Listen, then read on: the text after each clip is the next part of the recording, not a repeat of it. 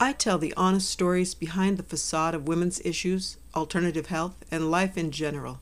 As a retired midwife, I no longer have a horse in the race of healthcare, covering birth, death, parenting, and the female experience, whatever that is and however that looks. If it happened to someone who identifies as female, it's fair game.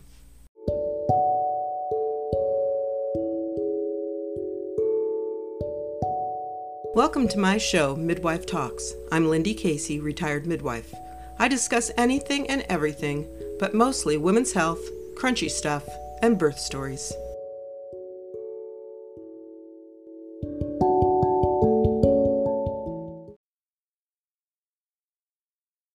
First, a little housekeeping. Thank you all for your support. Every time you listen to an episode, my heart just overflows with gratitude. Thank you.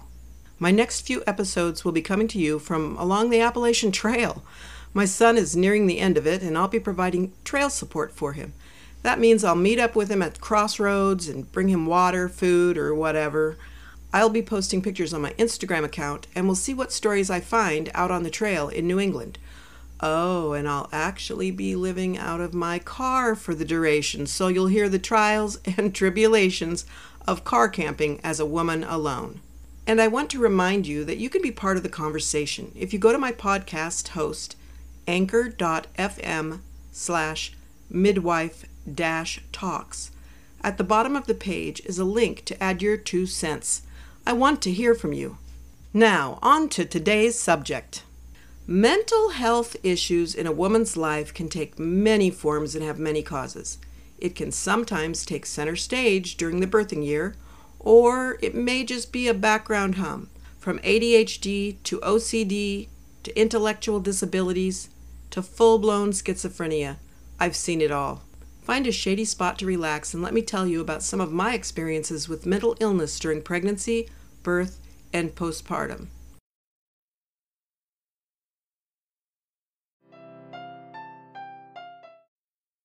I think the first thing I want to say is it's very important for me to keep in mind that these are real people with real struggles. I hope you keep that in mind too. They deserve dignity and respect. I'm going to tell you a few stories that touch on how, as a midwife, I've been called upon to deal with a wide variety of life issues. Let's go. A couple were having their first baby and they seemed just a little off. For one thing, the man dominated the conversation at every prenatal visit. I always tried to include the client's partner in conversations, but he really took over. He had lots of opinions too, and they weren't always sound. The pregnant person, I don't know if they were actually married or not, seemed very comfortable with him having all of the opinions. At a certain point in prenatal care, I'd spend a portion of one visit talking about what equipment I brought to births.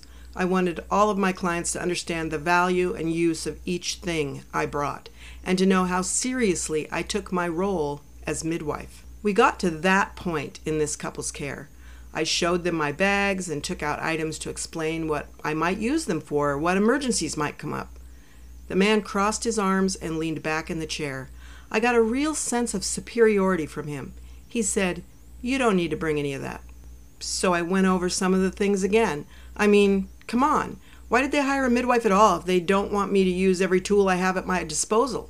When I got to my Doppler, he shook his head. "You don't need that." Now, some people don't like Dopplers. It's a small device to listen to the baby's heart rate. The way it works is it sends out bursts of sound at a frequency we can't hear. When the sound encounters tissue, it bounces back. It's the same principle as an ultrasound machine, except instead of an image on a screen, I can hear the whoosh or tick-tick of blood flow and heart valves. The reason why it's important to monitor fetal heart rate is that it's often the first sign that the baby's undergoing some sort of stress. There's all sorts of things that can put a fetus under stress, and some of them are actually fatal. In a hospital setting, a patient usually has continuous fetal monitoring. A belt is placed around her belly and it picks up the heartbeat, which is sent to a printer where it keeps track of number of beats per minute and how it relates to contractions. But in a home setting, I used intermittent fetal monitoring, more or less frequently depending upon how the baby sounded and what other factors there were. Him saying I didn't need to listen to the baby's heartbeat was strange.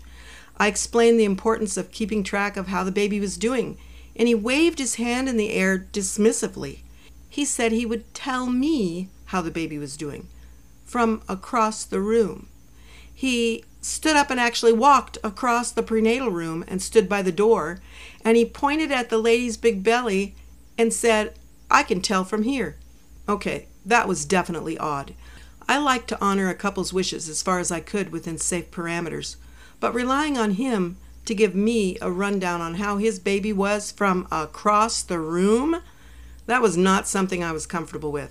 I just said something non-committal and dropped it. I figured we'd bring it up later when we got closer to the birth.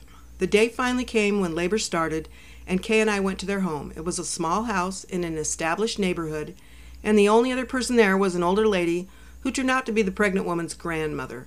We hauled everything out of Kay's truck, slinging the bags over our shoulders and carrying the birth stool. Inside, immediately, I felt like I was suffocating.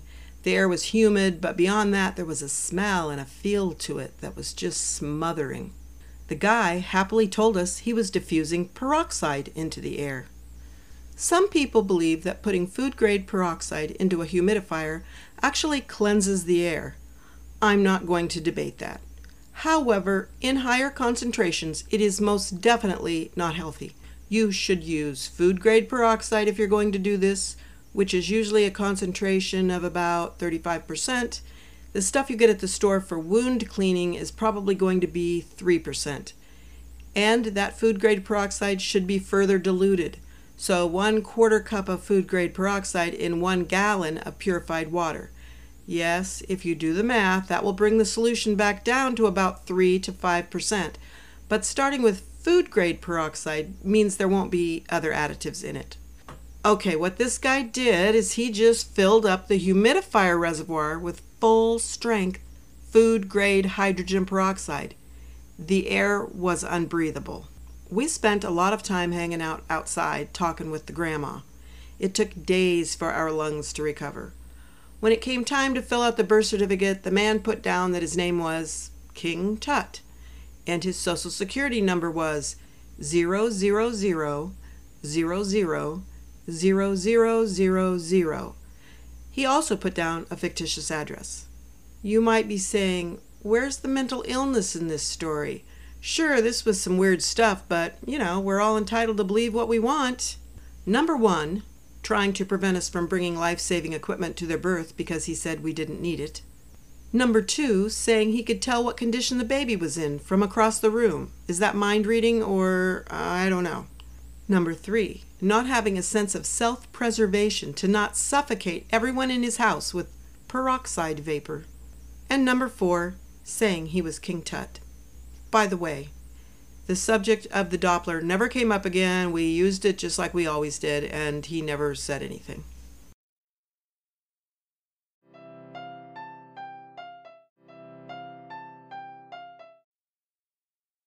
At one time, there was a group of midwives in Las Vegas who all worked independently but came together to work at a birth center that was owned by a doctor. We got along well enough, and it was fun to do over 20 births a month. At that volume, it was inevitable that we would have conflicts with 2 or more clients in labor at the same time. When it was a birth center patient, the midwife whose turn it was on call had to stay. She couldn't leave to attend to her own client. So this time, another midwife was on call and was taking care of a birth center patient when one of her own clients went into labor. She asked them to come hang out at the birth center until the patient delivered. I was next up on call at the birth center and was hanging around since I knew it would be my turn next, so the other midwife asked me to check in on her clients. They were in a tiny room that we didn't really use. I guess when you think about it, it really was sort of wrong to bring a private client into the birth center. It wasn't our birth center, and the owner probably wouldn't have liked it since he wasn't going to get any money from that delivery. I think that's why the couple were in the tiny, unused room. I went in and introduced myself. They were young, first-time parents, and nervous. I don't think the lady was very far along in labor, but it was probably scary, and here I was, someone she didn't know, and in a birth center no less, not her own home. I can sympathize. However, very quickly, she was almost out of control, and there I was trapped in this tiny room with a howling woman and her terrified partner between me and the door. And then she started batting at things in the air, things that weren't there. She was talking to the things, telling them to get away, and all while crying and writhing. It was awful.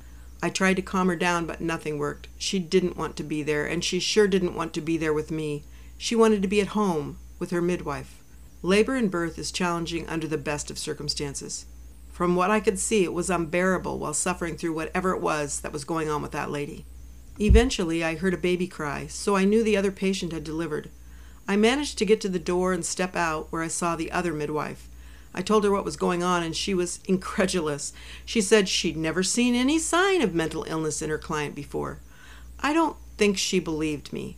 Since I was next up, I said I'd take over postpartum care of the patient who had just birthed, and the other midwife was free to take her client home. And she did. I hope she calmed down once she was in her own space. What could cause someone to see things like that? While we could say that it was stress or hormones or hyperventilating, I tend to think an otherwise mentally healthy person wouldn't hallucinate under those stressors. The only other thing I could think of was that the woman maybe had taken a drug thinking it would help her handle labor better. But somehow I just don't think that was the case.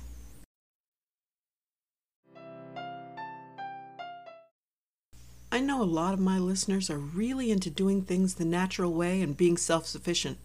My daughter Christina is the same way and had a dream of owning a farm. While the acreage she pined for didn't pan out, she began to live her dream where she was, on a city lot in the midst of a metro area. She raises chickens for eggs and manure, grows vegetables and fruits, and she preserves what she produces. You can watch what she's up to and learn some things about urban farming on her YouTube channel, Casey Urban Farm. Recently, she's covered dry canning, tomato growing, and different types of raised growing beds. I love that I can walk through her urban oasis every day and see fresh flowers, organic foods, all to the farmy sounds of a rooster crowing. Now you can too.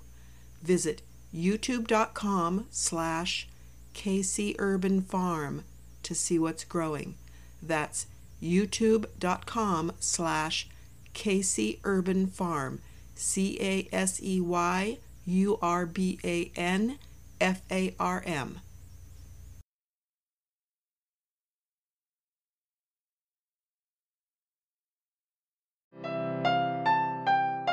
Before I opened my birth center in Wisconsin, I was at loose ends for a few years. I'd moved there from Nevada and really thought I was done being a midwife. I jumped at the chance to work at an Amish birth center in southern Wisconsin just to stay busy, if for no other reason. Truth be known, though, I was excited to work with the Amish. They have a reputation for being natural in all things.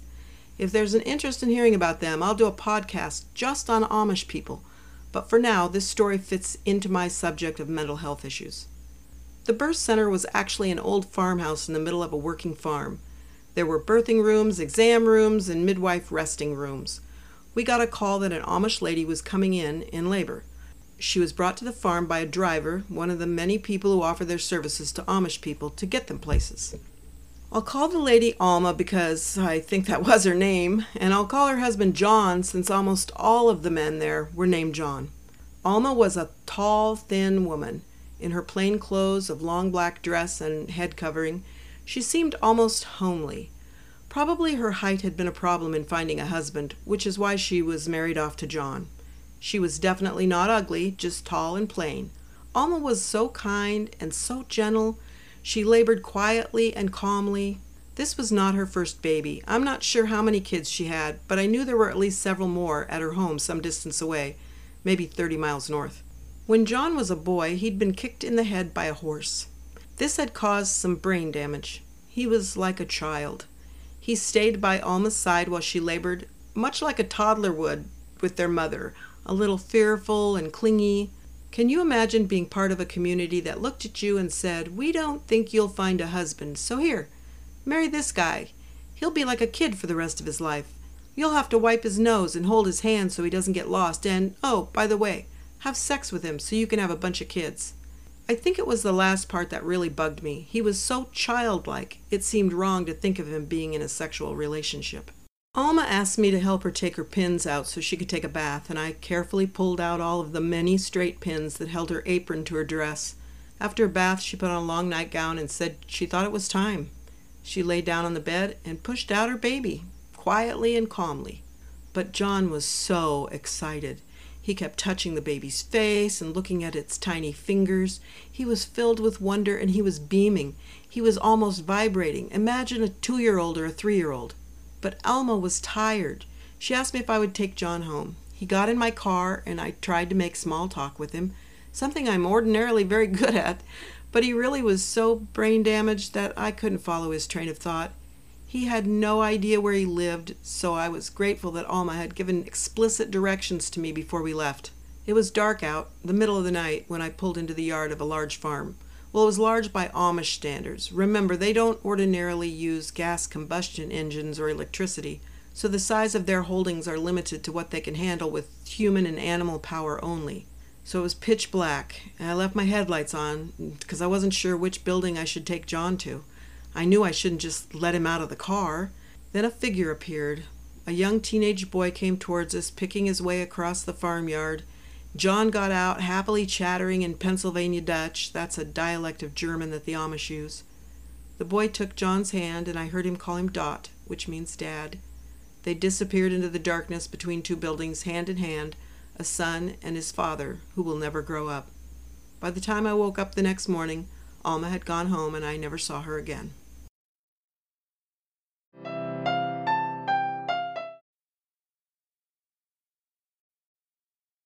Many of you know about my side gigs. I want to take a moment to talk about one of them, a little series of easy reader books I write that I'm super proud of.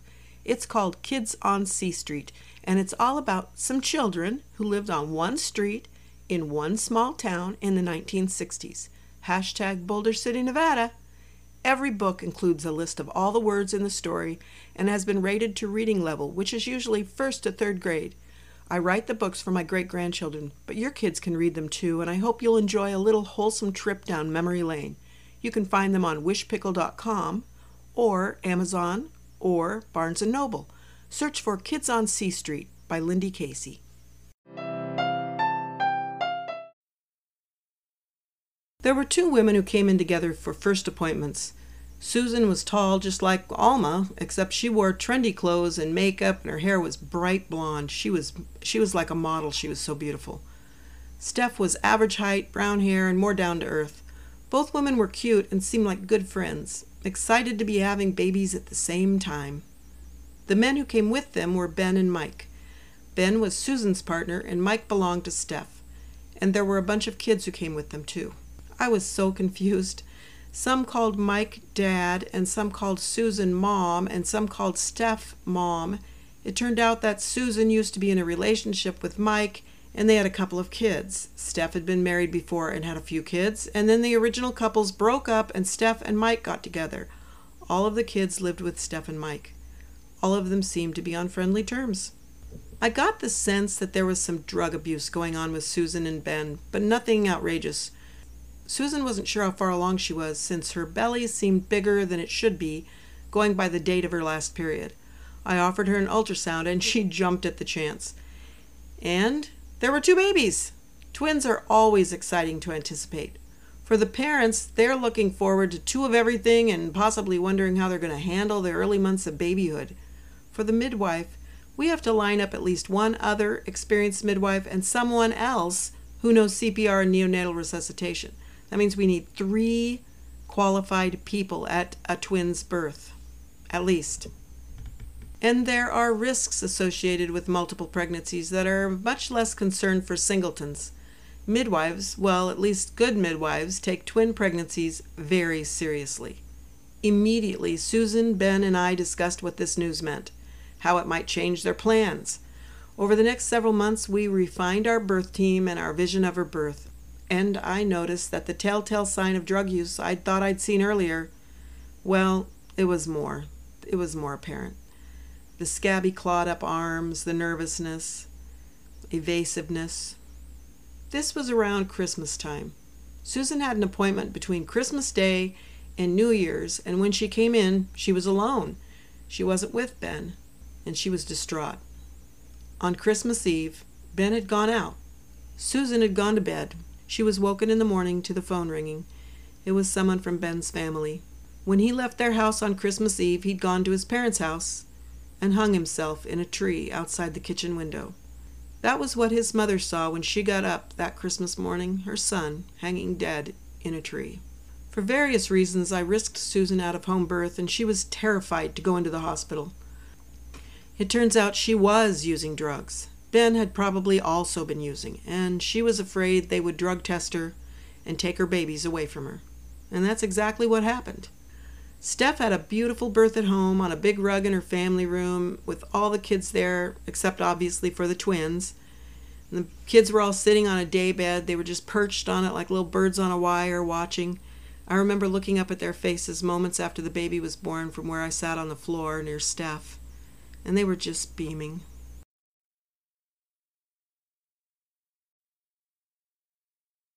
As the years went by, I saw more and more clinical depression in my clientele, with many of them on antidepressants. There are risks and benefits to taking antidepressants during pregnancy. I'm talking about selective serotonin reuptake inhibitors, or SSRIs. Without going into details of each medication, since I'm no longer a licensed care provider, I'll just sort of fluff over some of the main concerns. I told my depressed clients that the first thing to consider is, can you take care of yourself and your unborn baby if you don't take your medicine? If you aren't going to eat, can't sleep, or even have thoughts of self-harm, you should weigh those risks with whatever issues there might be with taking the drug that you're on. Like, there's a potential for premature birth, weight gain for the mom, and with one medication, there's an association with fetal heart defects. A connection between antidepressant use during pregnancy and the risk of autism and attention deficit or hyperactivity disorder in babies is unclear. But if the other option, not taking your meds, causes you to suffer or even succumb to suicide, then those might be risks you should take. Only you can make that decision, and the best person to consult with would be your prescribing doctor. While most cases of depression in my prenatal clients were mild, I did have one case of postpartum depression that severely impacted the woman. Heidi was from Germany and spoke with a charming accent. She was tall and busty and always seemed a little confused. I don't know, maybe that had to do with the language issue. When she went into labor, I went to her condo. It was one of those two-story places with a vaulted ceiling over the living room and stairs that ran up to a landing at one side. She'd been laboring and seemed a little agitated, not like labor agitated, but like anxious. Suddenly, she ran for the stairs, calling out that she had to go to the bathroom. It's not unusual for women to mistake the first urges to push for having to poop, so I followed right behind her. I remember she was wearing dark polyester pants. She didn't get 4 steps up those stairs when she gave a mighty push. I ran up behind her and tugged at her pants. I knew the baby was coming. But she held onto the waistband for a moment, and we had a little tug-of-war. Another push, and I saw the crotch of the pants bulge with what I knew was the baby's head. I told her, Heidi, we got to get these pants off of you and give the baby some room. But she crawl-walked faster than I would have thought possible up the rest of the stairs and lunged into a bedroom.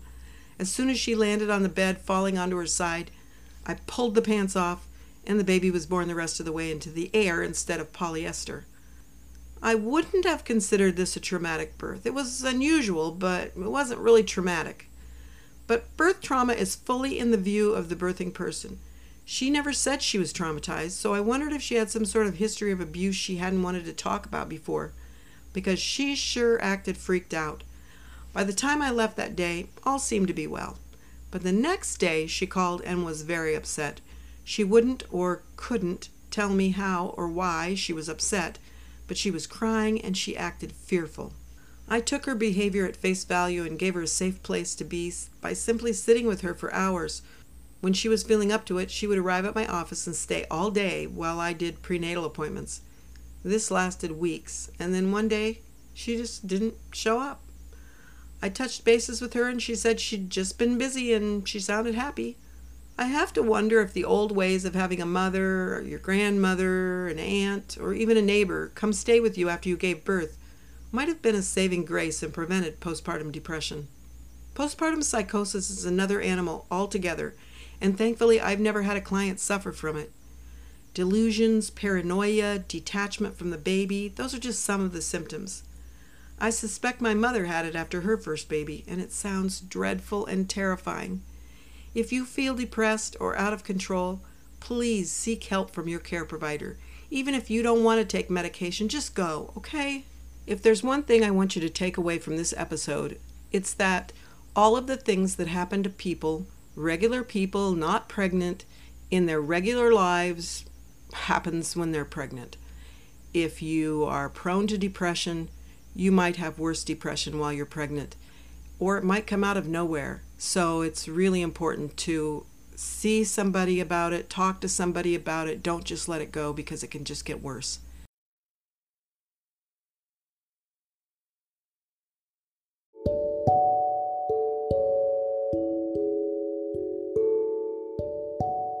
That's all for this episode.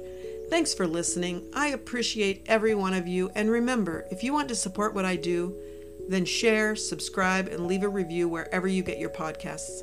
If you have anything you'd like to add to this subject, you can be part of the conversation. Go to anchor.fm/midwife-talks and click on the message button.